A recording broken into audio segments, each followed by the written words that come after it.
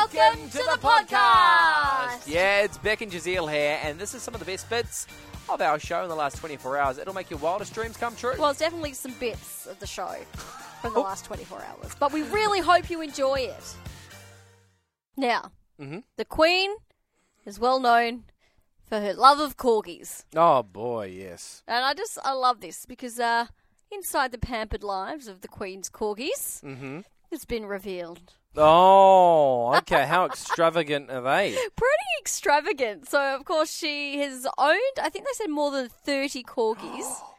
Yeah, It's a hard life, getting rid of 30 pets. Well, no, she hasn't got 30 now. Yeah, but... you mean losing. Yeah. Yeah, that would be sad. Because it all started, she got a corgi on her 18th birthday.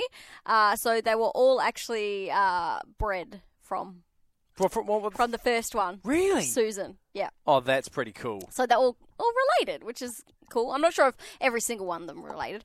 Anyway, here are some of the things that her corgis got. Okay, before you even start, I'd like to be one of her corgis. Would you? I think so. Yeah, it'd be a pretty good life. Having to think of what is to come, yeah, I'd settle down for a corgi life. All right. They had, I'm just skipping past that, tailored menus.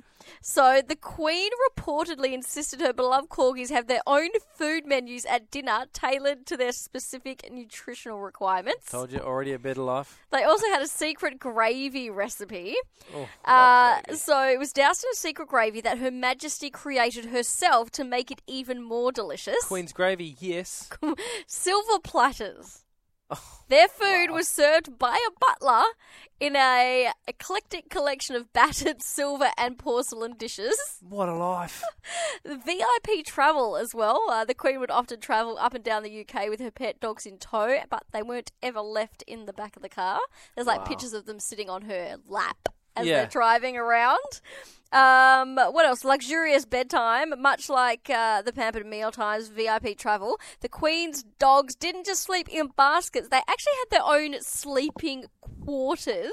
See, already these dogs have a better life than me. I have travelled in a boot of a car. They haven't. So they had their own spacious room where they slept in raised wicker beds. Oh, I slept in a futon for 2 years. The beds had fresh sheets put on them daily, which is said to be a tradition started by the Queen Mother.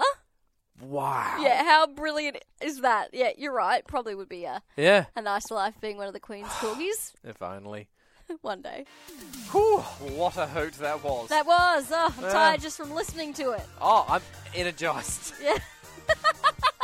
Hey, if you want more from The Drive Show, just visit 985.com and don't forget you can tune in live anytime for more of this great banter.